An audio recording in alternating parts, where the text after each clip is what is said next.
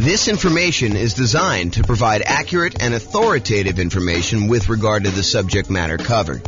It is offered with the understanding that the presenters are not engaged in rendering legal, accounting, or other professional services.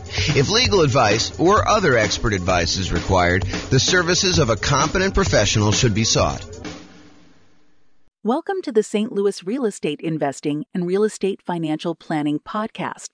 Learn all about investing in real estate in St. Louis, Missouri, with a combination of real estate financial planning and modeling with numbers specific to St. Louis, plus syndicated, more generalized recordings of live and pre-recorded real estate investing classes, not all of them specific to St. Louis.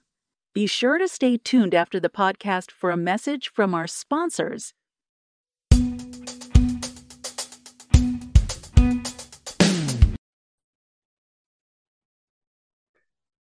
Welcome, everyone, to the Investor's Source, your source of all wealth and wisdom.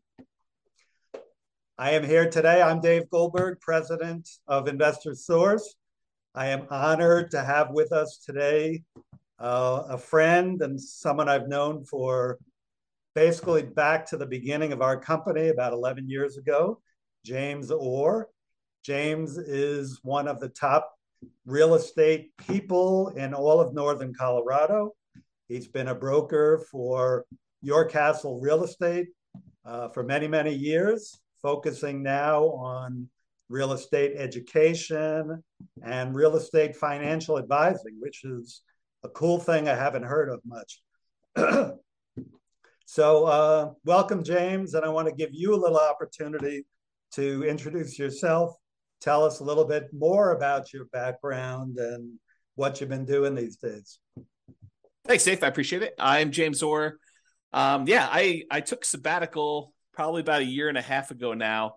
Did sort of like a test retirement from real estate brokerage, and it turned into more of a full-time retirement sort of thing. But in my spare time, I'm working on our software that does financial modeling of real estate investments for like mom and pop landlords, primarily. Like, how long will it take you to acquire the number of rentals you want, and how risky is the strategy you're considering versus another strategy. And so in my spare time, in my quasi-retirement, that's more of what I've been doing lately. So yeah, thanks for having me on. Oh, great to have you on. And I listened to one of your most recent seminars, podcasts, and just a wealth of information about different ways to invest in real estate, especially with changing market conditions. And I've always been impressed by your mastery of some of the creative ways to purchase real estate and your real strength and analysis of deals and of portfolios. Really good stuff to have when you're an investor, to really know what you're doing and know all the numbers. So James, again, welcome. I think what's on the mind of most investors these days is the tumultuous market conditions that we're experiencing now and the changes, particularly in interest rates. We got inflation, we got a stock market that is plunging, if you will, just never know what it's going to do. And investors are really not used to that for the past 14 years or so. We've had kind of tailwinds behind us. Conditions have been great. That's made our lending much easier, but now things have changed. So just want to see from your perspective as just someone in the know about how some of these things affect market conditions, what do you think is this going to mean for the real estate market? What's it meaning right now? And what do you see coming at us in the next year or two? Wow, where do I begin with that? How can I even start to do that? So the first thing I'll start with, I was thinking about this a little bit when you asked me to kind of be on and do the call. And so I went back and I did some research, and it turns out it was a good idea to do this research. So I went back and I looked through the 30-year mortgage interest rates going all the way back to 1970. And I wanted to find out, how crazy is it that we're seeing, at the time of this recording, probably around 7% interest rates, give or take a little bit if you're doing owner, occupier, investor. And I wanted to know, is this like really extreme, or is this like a still relatively low sort of interest rate? And so I went back and I looked, and what I did is I did a percentage of the time every month that was above this 7% threshold. And Dave, I just guess how much percentage wise over the last 50 years, I think it's 52 years or so now, how many over the last 52 years, what percentage of the time were we above 7% as an interest rate? You have a guess? I've kind of listened to what you've been speaking about and doing some of my own research. I'm gonna guess 73% of the time, James. No, it's not quite that high. It's 58% of the time. Wow. Which is still, I think, a lot higher than most folks would imagine. They think, oh my gosh, we've been seeing 2%, 3%, 4%, 5% for the last, as you said, 14 years or so. I don't know if it's been quite that long. I think when I looked at my numbers, I guess it is 14 years. 2004, I think, is the last time approximately when we were at 7%. Of course, I'm doing this without charts in front of me. I should have had those up. But if you think about that, the last time we were at 7% was like 2004 or so. So these interest rates have been really, really low. It's been abnormally low. And so we've been having this, I don't know, almost like opposite of a perfect storm, a perfectly beautiful day, where property prices have been going up, rents have been going up, interest rates have been going down. So even though property prices were going up, interest rates were going down, which meant for a while, properties were still on sale, even though the prices were higher than they were before. If you kind of think about what your monthly payment would be when you're buying the property, it's actually less than if you had bought the property the year before, right, which is crazy to think about.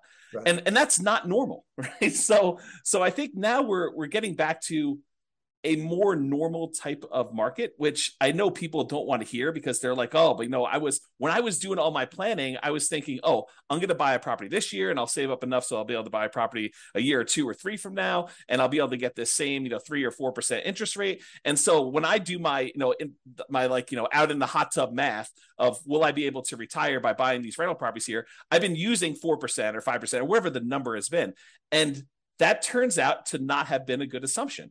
And I think right now we're seeing a market where demand is still really strong. The number of properties for sale is down, so we're seeing like a lowering of inventory. But there's enough demand in the market where we're still having buyers. It's not like it's gone away.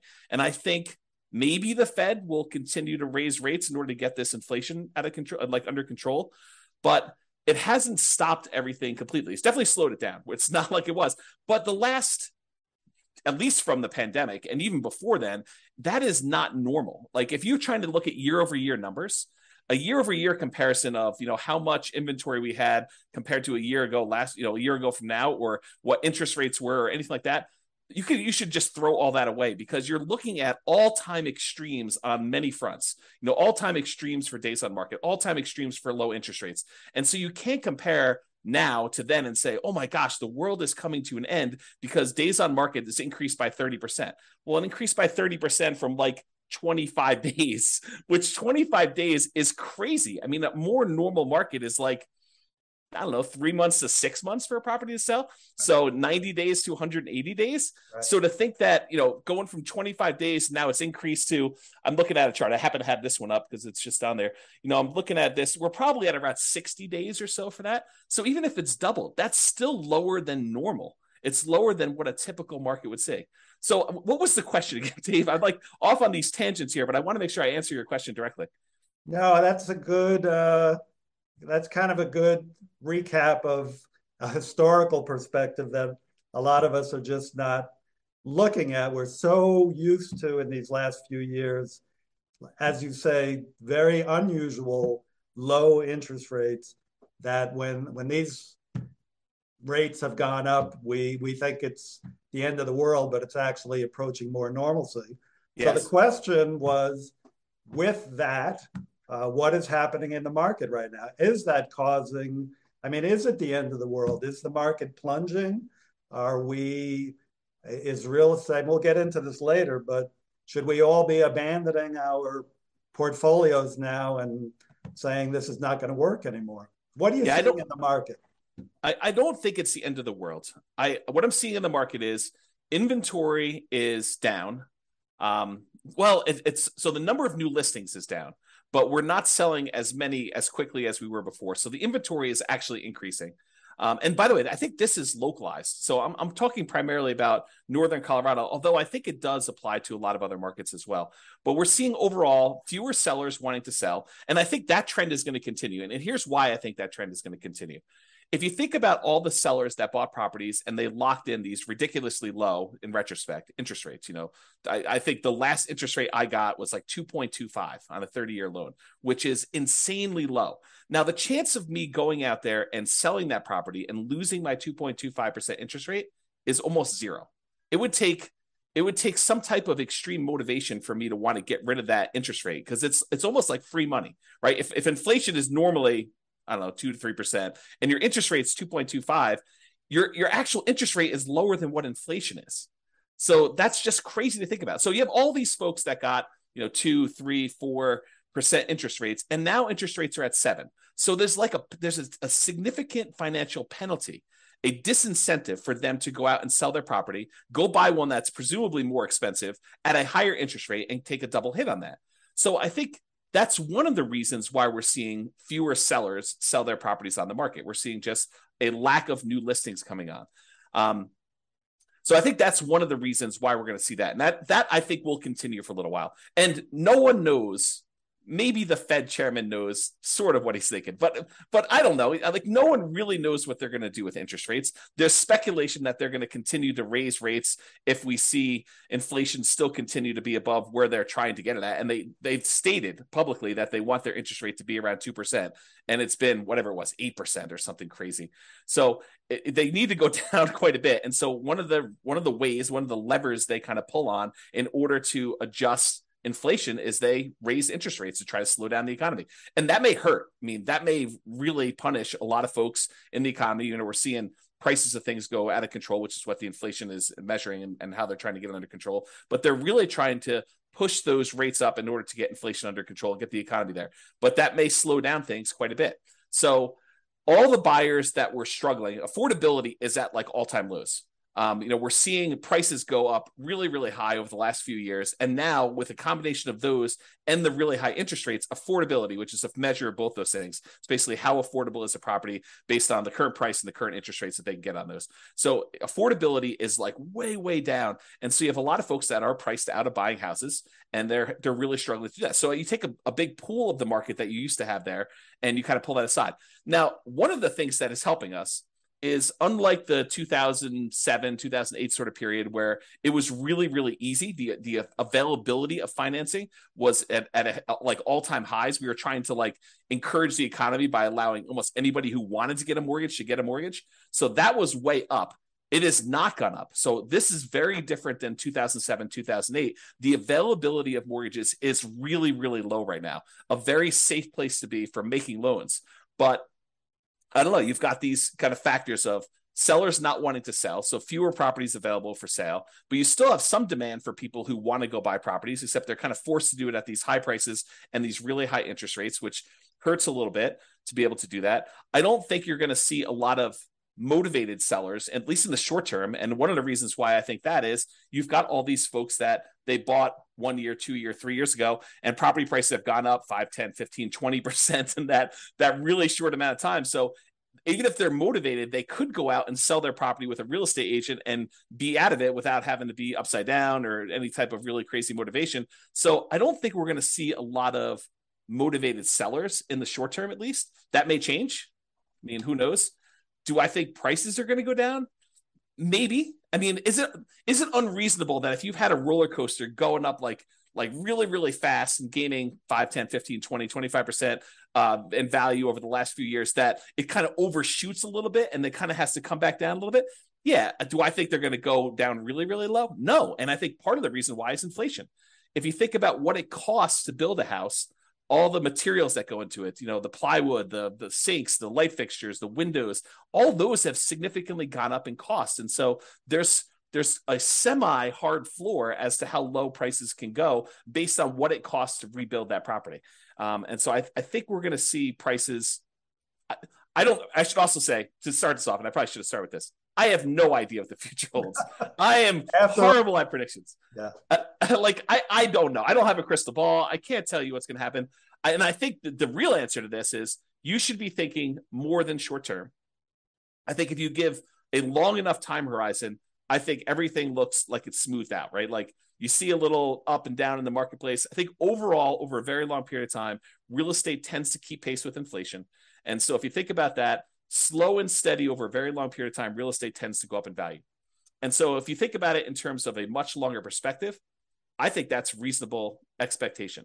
Now, if you ask me what's going to happen in a year or two, I don't know, Dave. I really don't. I can't predict what's going to happen. If the Fed keeps seeing inflation being really high, I think they're going to keep raising rates. And if you're wondering how high it can go, it's been to 18.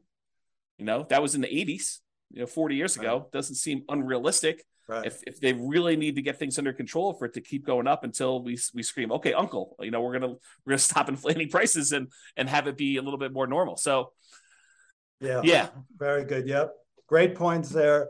I think it's pretty well known that if the Fed keeps raising rates and keeps raising them, that is absolutely going to create a dip in prices because the affordability, as you talked about, just gets the affordability is so hard or so low that people just can't buy. And the only way they're going to buy is to buy at a lower price. Well, so I do want to comment on this. If you study history, you will learn what they did back in the 80s when we saw these 18% interest rates. Do you remember what they were doing back then, Dave? I was young, kind of like you were back then. Okay. Yeah. So if you go study history, we had all these types of taking over debt or doing wrap financing or things like that, where sellers were then saying, okay, we realize 18% interest rates are really hard. Only some people are going to be able to qualify for those. We'll go ahead and we will carry back financing for you. And if you've got a seller who has a 3%, 4% loan, and they have a bunch of equity, maybe they're willing to do wrap financing where they say, okay, we'll accept payments of whatever it is, $1,800 a month on this particular house, and we'll carry that for 2 or 3 or 4 or 5 years or whatever the period of time is, and I'll make payments on my underlying 3% financing rate, and we'll just keep that there until you go buy a property. And so I think there are solutions to that which may, help slow down stuff. This is like the tools that come out in your toolbox. When the market got really, really hot and we saw these multiple offers, real estate agents switched to having certain types of tools we use in these extremely hot multiple offer type markets. And those are going away. I mean, they're not completely gone. We still see occasionally multiple offers, but they're not as prevalent as they were a year ago or 2 years ago. But now maybe we're switching over to this wrap financing, loan assumption. You find an FHA loan if you're an owner occupant, you want to buy a property, move in there, live there for a year, and then convert it to a rental. Strategy like that where you kind of go do that. I mean, you can go take over existing FHA financing at the old 3.5%, 4% loans. And so I think there's enough of those out there that's an opportunity for some investors, depending on what stage of their career they're in. Yeah, I'm glad you brought that up because I know that's one of your specialties. As I mentioned, the creative financing. I think in the last number of years, the market has been so hot that sellers have had the hammer, and buyers with some of the creative ideas you're talking about, assuming mortgages, wrap financing, lease options. I don't know if you mentioned that yet, but I know you would. They just haven't been as much in demand because, again, sellers have had the hammer, and those are really more buyer tools. But now with rising interest rates and the other market forces, we're coming to more of a balanced market between buyers and sellers, where some of these tools used by buyers can come into play. So it's great to hear about those. That kind of leads to the question of, so let's make the assumption rates are going to continue to rise. Yeah. Does that mean do you think the real estate market is going to die then, or is there still opportunity for investors out there, starting with some of those tools that you mentioned, and maybe you can get a little deeper into some of those too? Yeah, I do think there's less opportunity. I don't think the real estate market is dead.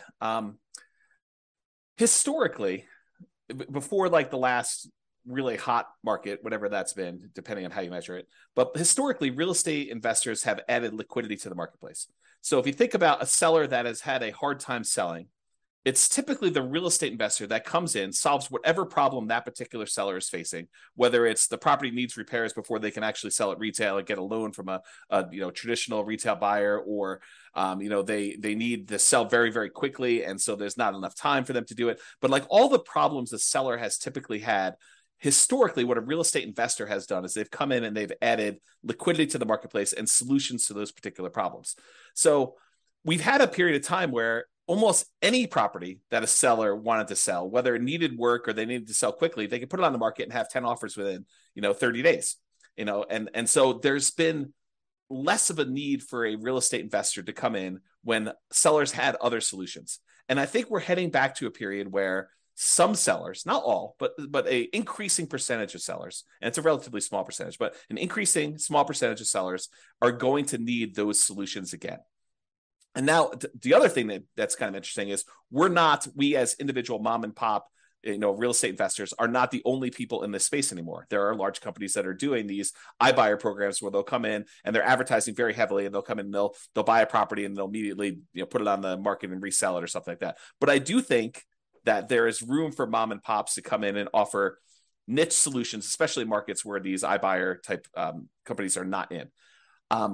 So I think, yes, in the more traditional sense, all these creative solutions and trying to buy properties at a deep discount where they need to come in and do work and they have enough room in there to hold the property for 3 or 6 months or whatever it is in order to get the property sold, and opportunities to use money like yours in order to be able to go buy and fix and flip properties. I think those solutions are still available, and all the creative ones are available as well. And then I think the like meat of the market, because I think just looking at the numbers, there are more mom and pop landlords, people that are buying properties for long-term rental, than there are people doing fix and flips. I think the numbers are skewed more toward buy and hold. And you could correct me if I'm wrong on that, but that's my gut feeling in the marketplace. It's just number of transactions that happen based on one or another. So the question that becomes, are mom and pop landlords, people that are buying properties to rent out, are they have an opportunity in our upcoming market if interest rates stay where they are? And I think yes, but there's a whole bunch of caveats to that. Number one is you have to look at the investment more than just cash flow. There's a school of thought. There's a large group of people out there that believe that cash flow is everything, and that you don't buy a property unless it has cash flow. And that's the only reason you buy a rental property. And you can make almost any property cash flow if you put enough down. So like if you came in here and you put 20% down in our marketplace and you tried to buy a rental property with our current prices and our current interest rates and our current rents, most of those properties with 20% down are going to be negative cash flow. They're going to be negative cash flow even if you take into account the tax benefits of depreciation. So when you look at those two, they're going to be negative. But if you increase the amount you have down, if you go from 20% to 25% to 30%, 35%, eventually, even if you get to full 100% down, you buy the property all cash, you then get cap rate. Cap rate is the net operating income divided by the purchase price, which is the amount of cash on cash return you're getting on a property that's free and clear. And so if you think about that, the more you put down, the closer you get to cap rate. Right. So your cash on cash, you put 20% down, maybe negative, and maybe, negative 10% cash on cash. You put 25% down and maybe negative 5% cash on cash. You put 30% down and maybe 0% cash on cash. You're break even. Put more than that down. Now it's sort of like, whatever it is, 2% cash on cash. Eventually, if you put 100% down, it gets to what cap rate is. And cap rate on a property might be, 4, 5, 6, 7, 8, 9%, depending on what market and what type of property you're buying. Right. Somewhere in that ballpark. So I think you need to look at the overall return you're seeing on that investment. And that would include a speculative guess as to how much appreciation you might get. I think you need to look at that and say, my best guess is over the long term, I'll see about 3% a year on a property, just kind of guessing there. You have to look at what amount you're paying down on the loan if you got financing. So your debt pay down portion of it, that tax benefit of depreciation, and the cash flow you're seeing on the property. And if you add all four of those together, and technically you're supposed to include the return you're getting on the reserves you set aside for owning a rental property. I should punish myself, slap myself for not saying that, but really it's those five. It's the 4 from real estate and then the reserve money you got there. But if you add up all those and to say, okay, I'm getting, let's say it's 0% cash on cash, maybe 3% from my depreciation amount, maybe 3% times 5 because it's leverage on the appreciation, so that's 15, and then maybe your debt pay down.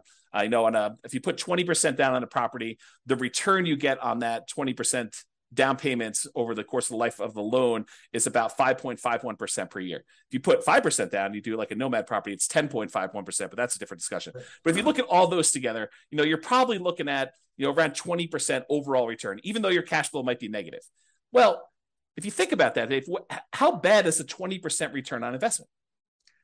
James, that's still a good return in anybody's book. Yeah. And so I think that's the thing you need to look at. You say, okay, look, cash flow is ugly. And I definitely need to set aside the money for that negative cash flow. If I'm going to buy a property and it's going to be negative, you have to say, okay, I need this amount for down payment. And let me go ahead and set aside a year or 2 or 3 of negative cash flow up front just to be prudent about this and kind of hold that. But then I think over time, rents tend to kind of creep up with inflation a little bit. And so eventually your negative cash flow will go down. And maybe a year, 2, 3, 4, 5 years from now, you'll have break-even cash flow or positive cash flow, and then the investment characteristics look different. But even during that time when you have negative cash flow, the overall return is probably pushing 20%. And you have to run the numbers to find out what this means. But then you got to decide, okay, I've got this 20% down, 20% return type of investment I can make if I buy these rental properties. What else is out there that I can invest in? Well, I could do stocks, I could do crypto, I could invest in your fund, I could do all these different things in order to get a return on my money.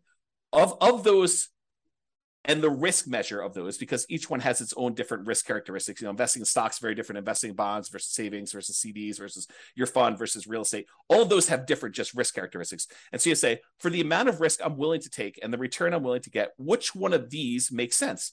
And I think for a lot of folks, real estate still makes really good sense to do over the long term. If you tell me I'm buying it and I'm getting out in 6 months, I don't know. I mean, unless you're going in there and adding value by doing some type of fix and flip, or you're adding some type of value to the property. If you're just doing it to speculate in the market, probably not, especially since the cost to get, especially out of the investment, tend to be pretty significant in real estate compared to other investments. But I think you look at that and you think, where else can I get this return? And is that a worthwhile risk to return kind of trade-off for me to make? And I think for a lot of folks, it is acceptable. Awesome. Of course, my fund is number one, but real estate is a close second. Actually, I've invested in both and done very well in both. I think just to kind of summarize what you said, and you gave us some great information there, it's just, it might be a tough time now to buying is a little bit, you're going to pay a little bit more, your cash flow may not be even positive in properties you're going to pick up. But historically, and as you said, historically, we're really not that much higher now with rates than we have been in the past. The greatest builder of wealth has always been real estate and should continue to be. You still got to buy very intelligently and hold for the long term, but real estate can still be a great investment over time. Dave, I want to add one more thing to this discussion if we can. So I did a podcast episode. It's probably like 2 weeks ago now. And one of the questions that came up was, with interest rates at 7% and having this negative cash flow with a reasonable 20% or so down payment, is it better for me to go ahead and save up money to buy properties free and clear, where I get rid of the kind of like the interest rate component of this, where I have negative cash flow, or it's ugly to have this negative cash flow on a property? And so I went and I did some analysis, and for just this one kind of sample case, it's a reasonable person saving 15% of their income. I figured out how long it would take them if they saved up 20% down. I did 15%, 20%, and 25% down. But for the 20% down number, I had them save up 20% down, buy a rental property, save up another 20% down, buy another rental property. And I figured out how long it would take them to be financially independent. Then I had the same exact person saving the same exact amount of money, buying the same exact property, but instead of putting 20% down, they saved up until they had to buy the property free and clear, where they didn't have any mortgage on it at all. And so the question I have for you is, how much longer did it take the person who is saving up to buy properties free and clear to be financially independent as the person who is putting 20% down and buying leverage rentals? What do you think the difference in time it took was? I'm going to guess 1 year, James. Oh, so you must have seen my presentation. I did. It's so surprising to people when I tell them. I was blown away by that. Right. It's so I'll say it out loud so that everyone can be very clear of what we just said. The person who saved up 20% down, bought a rental property, then waited until they had another 20% down, bought their next rental property, and they kept buying those rental properties as quickly as they could until they got up to 10 rentals. And then how long did it take them to get to the point where they had enough money coming in to be financially independent versus the person who saved up and bought the property free and clear with no loan at all. And it took them like 20 something years to buy their first property to be free and clear. And then the next one was much, much faster because they had a lot of extra savings from that one rental property. But it only took them 1 year more to be financially independent than somebody who is buying the rental properties and buying them with 20% down. And I think that blows people's minds. So if somebody is out there thinking, it's really hard for me to pull the trigger in this market, just save money. Invest in something else, invest in your fund or invest in stocks or whatever makes sense for you in the meantime, while you're waiting to save up your money. And then when you're ready to buy a rental, whether that's buying a property that's free and clear or buying a property with 50% down where now it does cash flow, or 30% down, or whatever the numbers make sense. But don't stress out. It's not that much longer for you to be financially independent if you take your time and you save up and you buy these properties free and clear. And the risk dynamics of a free and clear portfolio, very different than the risk dynamics of someone putting 5% down or 20% down or 25% down and buying rental properties. So a lot of good points there for people think highly leveraging is the way to go. And I'm not going to poo-poo that because I did that. But I've also done the strategy of buying and paying down properties and having them free and clear. And that for me and other investors I know has worked really well, getting properties paid off. Yeah. So looking to wrap up now, I think, again, what's on the mind of a lot of investors, James, is like, how is what's happening now different than what happened in 2007, 2008? How would you describe what's different? I mean, you started explaining that already, that, conditions are different now, but maybe you can wrap up with that. Do you think we're heading into another 2008 or are things different now that we're not going to see a crash and maybe more of just a leveling out of the market? Yeah, so I can't predict whether or not we're going to see a crash or a leveling out. I really don't know. And I would have thought, if you had asked me, like right when the pandemic was hitting, what was going to happen in the real estate market, I would not have predicted it's going to go up whatever it is, 30% in 3 years or something like that. I would not have thought that at all. And so my prediction skills are very lacking. I will tell you, looking at the numbers, the real estate market is very different than it was in 2007, 2008. So the number one thing I can think of off the top of my head is the availability of credit to people with questionable credit scores is very different. Like, we were giving loans to almost anybody who wanted a loan at that point. And we were giving a lot of them, nothing down or, 3%, 5% down loans to people that probably shouldn't have been getting loans at all. And then on the back end of this, we were basically packaging those up, calling them A+ type of loan products and selling them, securitizing them on the market, which was another issue altogether, because then we had all those fail and it kind of compounded. Derivatives and things like that. Yeah. And so I think that's very different than we saw before. I don't remember seeing us have this massive of a run up leading into 2007, 2008. And we have here. So a lot of the folks that bought a property, even 2 or 3 years ago, they've got a huge cushion of equity. In fact, if you look at how much equity we have now in our properties as a whole, like this, the whole country, I think we're at all-time highs. I think the amount of equity we have sitting in our properties right now is at all-time highs, which was not how we were in 2007, 2008. And so the question then becomes, well, how does, having our credit criteria, the availability of credit to people, be really, really low and have really good underwriting standards for those that are trying to get loans? So that's a much safer position than we were, that many years ago. And the fact that a lot of people that were motivated to sell before, that, if they needed to sell, they probably could still sell and actually break even or come out of it with a little bit of profit in it, that they'd still have this or be able to borrow against it if they need to kind of hold on to some stuff. Having that be different, what impact does that have moving forward, even if rates get much higher than they were in this kind of like pre-2007, 2008 period? And I think that that's going to make a big difference. I don't know if it's going to save us from whatever might happen. I mean, because I'm sure we could screw it up if we wanted to, right? There are things the Fed could do. There are things that we could do as a group to kind of make this go ugly. But I think overall, it's very different than it was in 2007, 2008. And my best guess is that even if we do see a softening or slowing down of appreciation rates or giving a little bit back, I don't think we're going to see a massive kind of decline in the market like we did then. But who knows? I really don't. Thank you. Yeah, just to add to that, from a lender point of view, as you said, the availability of credit is not as great. The underwriting standards, there are no doc loans. Maybe some are doing those, but those are not really part of the picture anymore. You've still got a housing shortage right now that really began back in 2008 when people stopped building, and they've never really caught up. And you have, like in areas like Colorado, still high desirability, which is going to keep people coming and propping up those prices.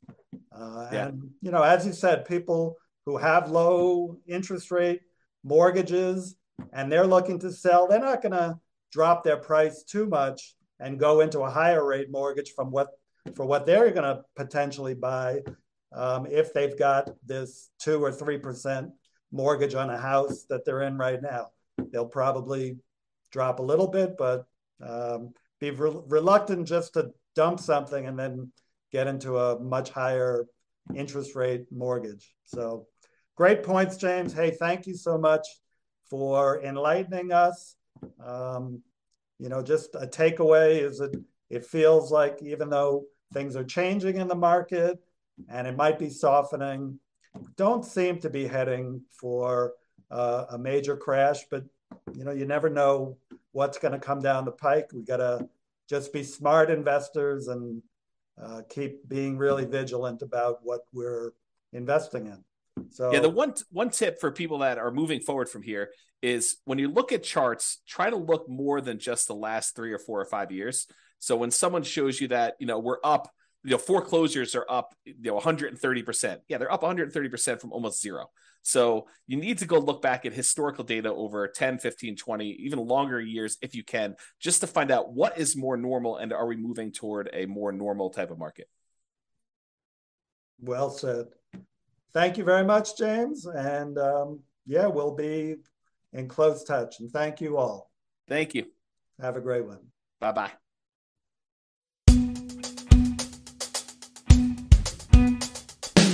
With home prices up, mortgage interest rates up, and rents up, but not quite enough to counteract the higher prices and interest rates, cash flow on rental properties in St. Louis is harder than ever.